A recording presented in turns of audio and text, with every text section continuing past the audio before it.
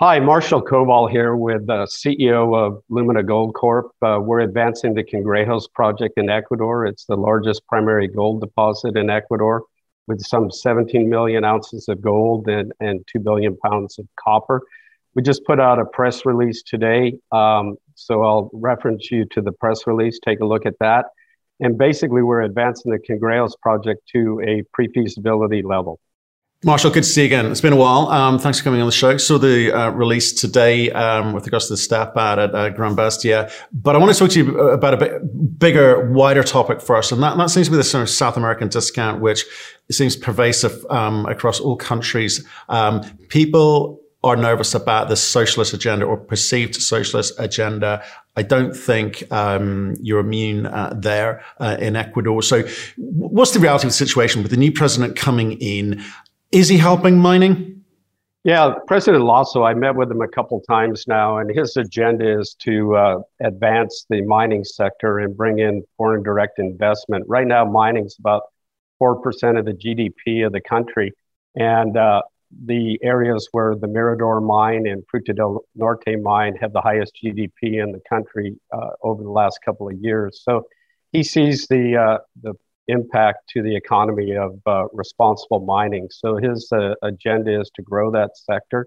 And as far as the discount goes, he's a banker, and I've talked to him about this directly, and he understands it. And he said, just give me some time, and as we open up Ecuador to the world more, and more of the world in Ecuador is his thing, you'll see that discount shrink. That's his view. Right. So there was obviously some, big mines started up there in 2019, Fruta del Norte being one of them. But you've got a new president here, a relatively young president. Has he got the support behind him? Is mining an area where he dares to tread, or is it a delicate subject? I mean, how ambitious is he to improve relations? Yeah, his real focus, and he's coming up with a national mining strategy, and the issue there is responsible mining, and that's what he's really focused on. There's a lot of issues in the country with illegal or informal mining that isn't permitted, and basically he's trying to clean that up. At the same time, he's trying to make the country more amenable for foreign investment, or more attractive, I should say. And he's a center-right government, so you don't have the socialist leanings that you're seeing in other parts of Latin America. And, I think in the last several years, there's sort of been activism on the Constitutional Court. He's managed with the rotations in the Constitutional Court to put 3 new justices in place, and I think it's a more balanced court at this point.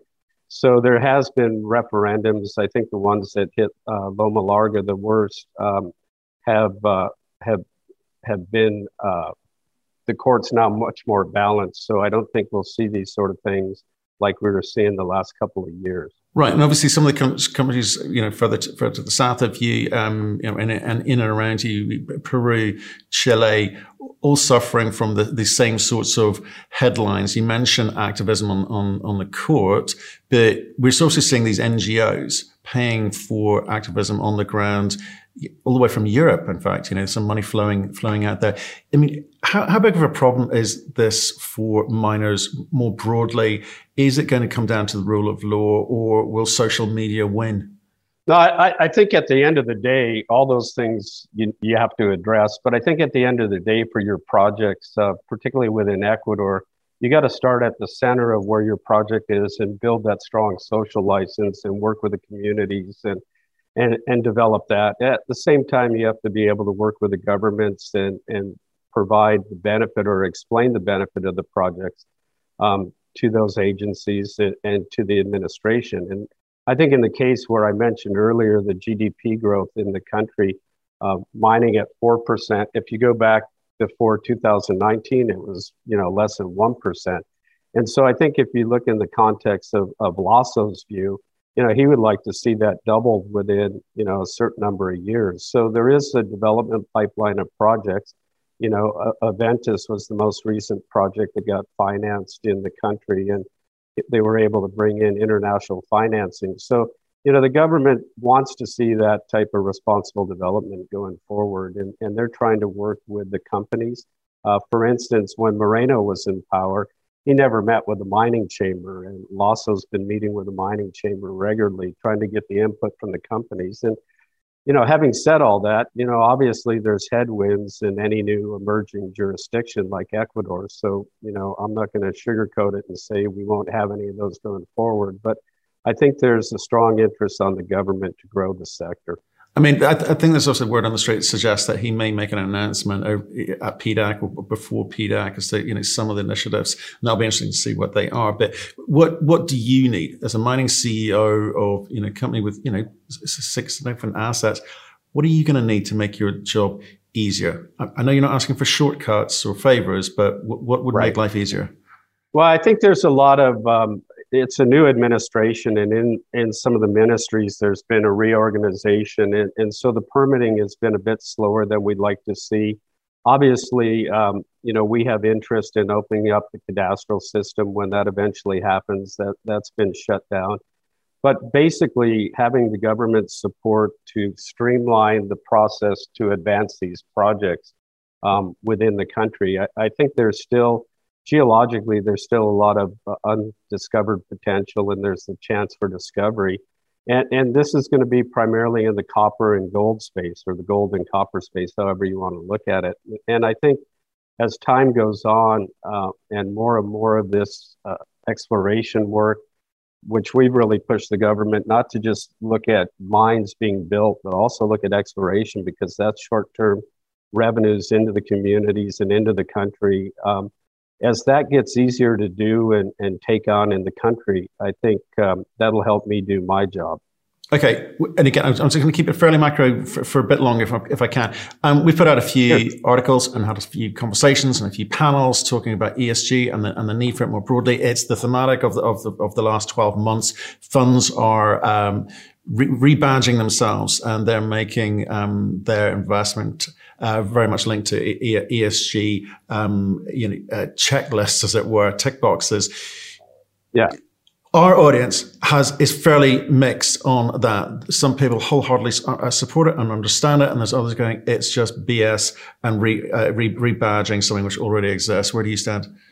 So I stand that you need to advance it no matter what. I think part of it comes into good environmental and social practices on your project. For instance, one of the advantages that Ecuador has is a large percentage of the power in the country is hydroelectric. So if you look at electrification of the grid and all the EV stuff that's going on around the world, Ecuador's in a pretty good position because it's got the ability to provide copper production. You have that already in Mirador, and you've got other large projects potentially to do that. You've got hydropower, so you have less of a carbon footprint there. And then, working with the communities to advance the communities in, education, social. Biodiversity is the big thing in Ecuador. We're doing a lot of work with reestablishing forestry for critical habitat. For instance, howler monkey corridors get cut off in different areas of the country just from livestock grazing. And we're doing a lot of work in area that we didn't disturb, but are within some of the surface area that we purchased to reestablish that habitat. And, there's a lot of things like that you just do as part of the business. And the cornerstone to, any good mining company is that whole social environmental component with local communities and the governments. Does it always have to cost more money to do that? Sounds like a lot of work and distraction. You know what? I think there's a real positive benefit, because most of that type of work, you don't have a large labor force that you're bringing in from outside the area. So you're working with your neighbors and the local communities. And obviously, work is a big deal for these areas. Most of these mine sites are in remote areas. So I don't think it's an extra burden. I think it's just good practice. Okay. Let's go totally macro here. There's a massive disconnect between precious metal, gold price and copper price, and what the equities are doing, unless you're a producer, of course, in which case you're raking it in. Developers like you have not seen the benefit yet. What's going on out there? Yeah, so I sit on the board of Equinox Gold, and you look at what's happened over the last year and a half, the free cash flow with this rising gold price. I think we budget most of our stuff around $1,700 gold. So anything up and above that, you're generating quite a bit of free cash flow. And the market can see that. You can see the majors, the royalty companies, and the stronger mid-tiers have moved up. The development space hasn't moved up in the junior space as quickly. And so there's a lag there. There's a disconnect. And I think for companies like us, we're continuing to do the work, keep our head down, do good work. You know, today, like I mentioned, we put out a press release with some positive developments at our Cangrejos project. So I think eventually you're going to see that gap kind of close down. And then in the case of Ecuador, as the investment climate gets better, you're going to see PNAV ratios kind of move up is what we think will happen. Okay, and in the context of what the majors typically do in this environment is they go and buy big. There's not so many big projects out there. There have been some deals and some good deals and some okay deals, but I kind of expect them to kind of lower their standards somewhat in terms of their expectations because of the lack of deals out there. But that's not happening either. Why do you think that is? Well, I think we're at a point right now where we've got gold prices fairly elevated, and I think that some of the companies have been conservative with their view on evaluation. But I think you've got to look at, we're hovering around the $2,000 mark with gold, and that could move up and down. It could move back down to that 1,800, 1,900 range. But I think that M&A view, you gotta look at it. Are you comfortable taking on a deal that's maybe a plus $2,000 gold valuation when you look at doing the acquisition? And there's some companies that are doing that. So I think that quantum, just getting over that is what has to happen for more M&A deals. Right. We're seeing a lot of investors, certainly on the retail side, holding on to more cash. You know, our guys were 20% on average, now 40% on average. A little bit nervous about what's going on in the market. Does the same thing apply to majors when looking into different jurisdictions, something we touched on a second ago? Do they want to see permits in place before they commit however many hundreds of millions or billions of dollars? Is that a kind of... Yeah, generally they want to see some de-risking on the projects. You're seeing a lot of projects where the valuations or the initial capital is well over $1 billion, $2 billion, $3 billion. Those kind of projects, and let's take a pause to look at those. And you know, the case of what we're doing at Cangrejos right now, the initial capital for a 40,000 ton per day operation that we did in the PEA was about $1 billion. So what that does is that shrinks sort of the potential acquirers out there. Some of the mid-tiers can take on projects like that, like in Equinox right now, we're building the Greenstone project. You know, that's a $1.2 billion build. Not all mid-tiers can take that on. So I think basically what you need to see is some de-risking and getting projects, you know, at least to pre-feasibility stage, unless there's a massive new discovery that takes off. I mean, something like in the copper space, Filo, you know, that's a little bit different story. Those are rarer situations. So let's come on to you, because I want to sort of try and understand where you've got to. I mean, so we haven't spoken for a while. You know, the 2020 PEA, you've got yourself at NPV 5 at 1680 gold of about 2.5 billion. But that's a PEA. You've got to get some robust economics with the PFS. So where in the process are you, and what's the timing for the delivery of the PFS? Yeah, so that PEA had about 10.8 million ounces of gold in the indicated and about 1.4 billion pounds of copper. So what we're doing now is the infill drilling. We've got about 25,000 meters of infill drilling. We have 7 drill rigs in the field right now. We've completed about 15,000 meters of that program. So we're looking at sort of July timeframe to have that drilling completed. But in parallel, we're also going back and looking at the PEA, and we're doing optimization studies. We've just brought Ausenco in to lead sort of the process infrastructure and tailings work. And we're looking at, you know, do we use high pressure grinding roll versus SAG mill? That'll save energy.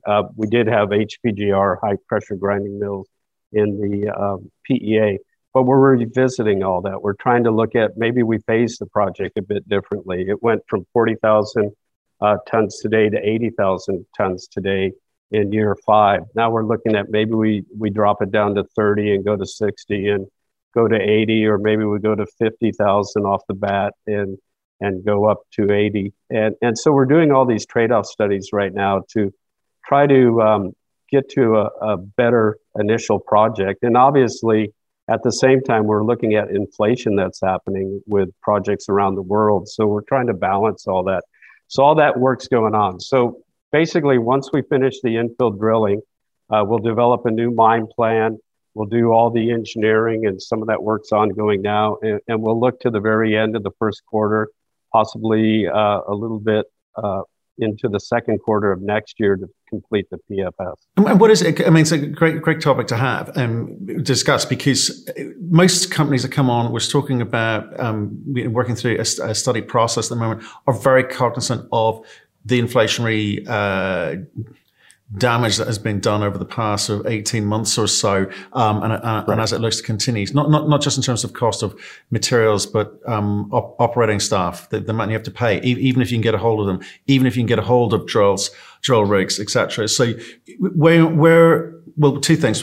Where are you with all of the kind of OpEx stuff, and secondly, do you think there's going to be an offset between the kind of incremental costs and the fact that gold price seems to be rising? They may cancel each other out.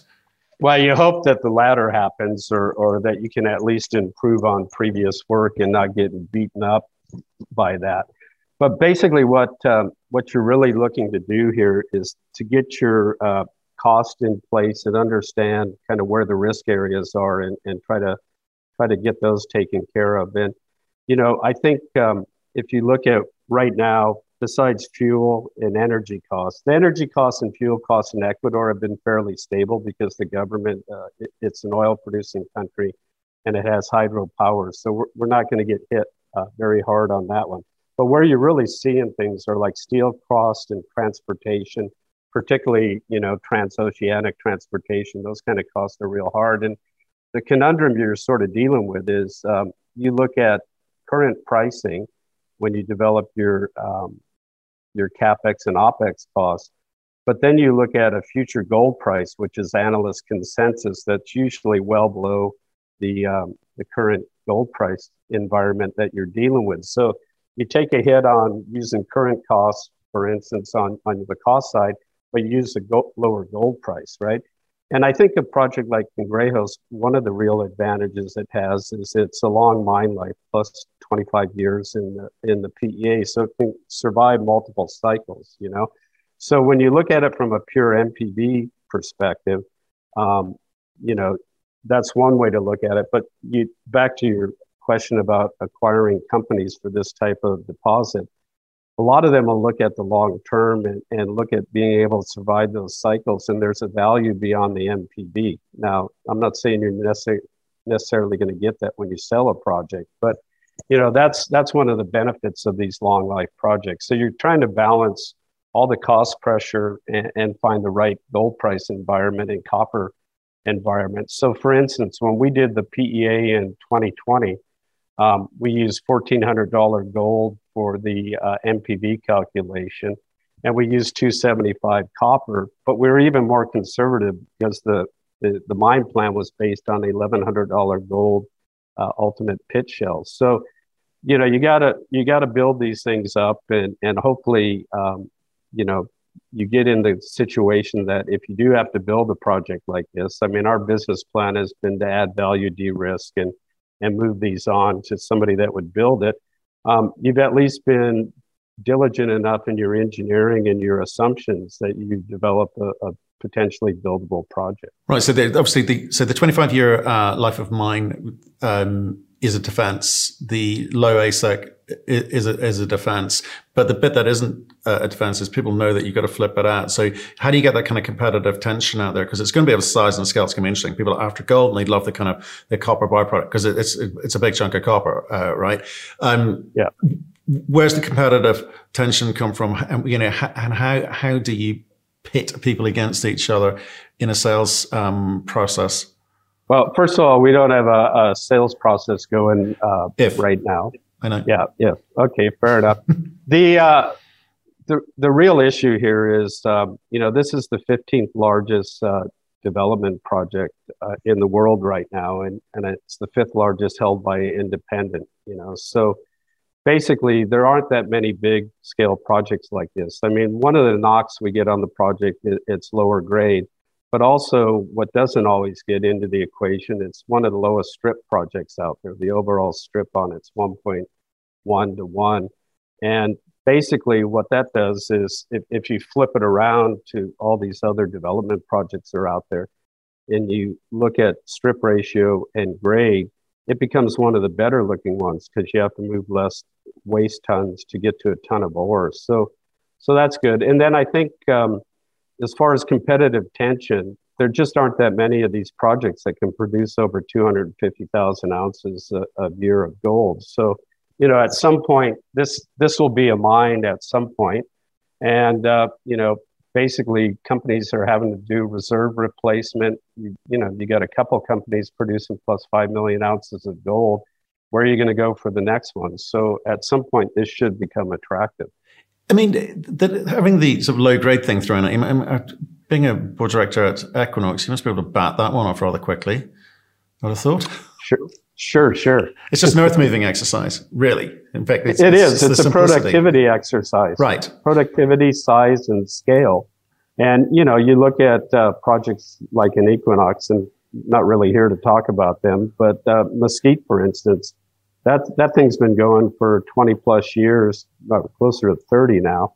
And it's a low grade heap leach deposit, and it's a productivity exercise, right? So, you can make good money on these things, and Mesquite's throwing off a significant free cash flow right now. Absolutely. So it's an efficient earth moving processing exercise, logistics, right? Hey, we actually were here to talk about the step out at Gran Bestia. So we better talk about it, haven't we? Why do you do it? Yeah, let's talk about that. Okay, so Gran Bestia is the second pit in the PEA that we put out in 2020. And actually, we were already headed on the main Cangrejos deposit to a pre-feasibility study then. Then we drilled and made the discovery at Gran Bestia. And basically, Gran Bestia in the PEA mine plan of 2020 comes in at about year 8. And what we've done is we just stepped out a hole that's about 180 meters to the northwest of the existing pit in the PEA, and the breccias continue there. So we're going to do some more drilling, and that does a couple things. It lowers the strip ratio, but also potentially brings more gold ounces into a mine plan. So we're really excited about that. And then we also drilled another hole, and this is all in the press release of today. We drilled another hole where we had 134 meters of 1.17 grams per ton of gold in these breccias right at the surface. So, Gran Bestia's got a 0.8 to 1 strip ratio, already a really low strip ratio. And, this work and the step out work could lower that even more. So we're excited about that discovery. But why are you inclined to do that? Because you've got a huge amount of ounces already. What are you going to continue on the exploration, the blue sky upside, or because a lot of your money's now being in terms of infill and bringing inferred up into M&I. That seems to be. But does that mean you're also not going to stop on the exploration side as well? So we're doing limited exploration. We're mainly stepping out in areas at both Gran Bestia and at Cangrejos, where we think it would add to the pit configuration of the project. There's a lot of blue sky. There's other deposits within the 5,000 hectare land package, but we're not doing that type of exploration other than some field work and rock chip sampling, a little bit of trenching and geochemistry. But the focus is on these two pits, Gran Bestia and Cangrejos. Okay, well, look, good. We better leave it there, Marshall. I appreciate you coming on. One, filling us in on what's going on up there in Ecuador and your thoughts more broadly on the macro. It's good to hear from you. Stay in touch. Let us know how you're getting on through the drill bit, and of course, if Lasso actually makes this some sort of statement, it'd be good to catch and get your thoughts on that too. Can I add one more thing, sure, Matthew? One of the things we also did is in January, we signed an investment protection agreement with President Lasso and his ministers. And basically, what that does is there's no bilateral investment treaty between Canada and Ecuador. There used to be one, Correa stopped it. But basically, what that does is between 2019 and 2024, the company's committed to spend $35 million to get this investment protection. And if there's issues, there's arbitration in London. But what it also does, it sets the framework to further de-risking the project so that the basic framework's in place that when you get to a PFS, you negotiate a term sheet with the government for your investment, and it sets your royalty rate, your tax rate, all that. You use that in your feasibility study, but it sets a framework to negotiate that agreement. So that helps us further de-risk the project. And once you have the PFS completed, you can start the permitting along with that investment protection agreement. So those are significant things that we've advanced as well. Okay, and so is that just limited to you? I mean, that was something your company did, or was that other mining companies? Yeah, right, we were the first one to do it, and then SolGold also has done one as well. Gotcha. Okay, no, that is interesting. Thanks for letting us know. Okay, Marshall, I'll let you go. All right, Matthew. Thank you. Take care. Take care to everyone.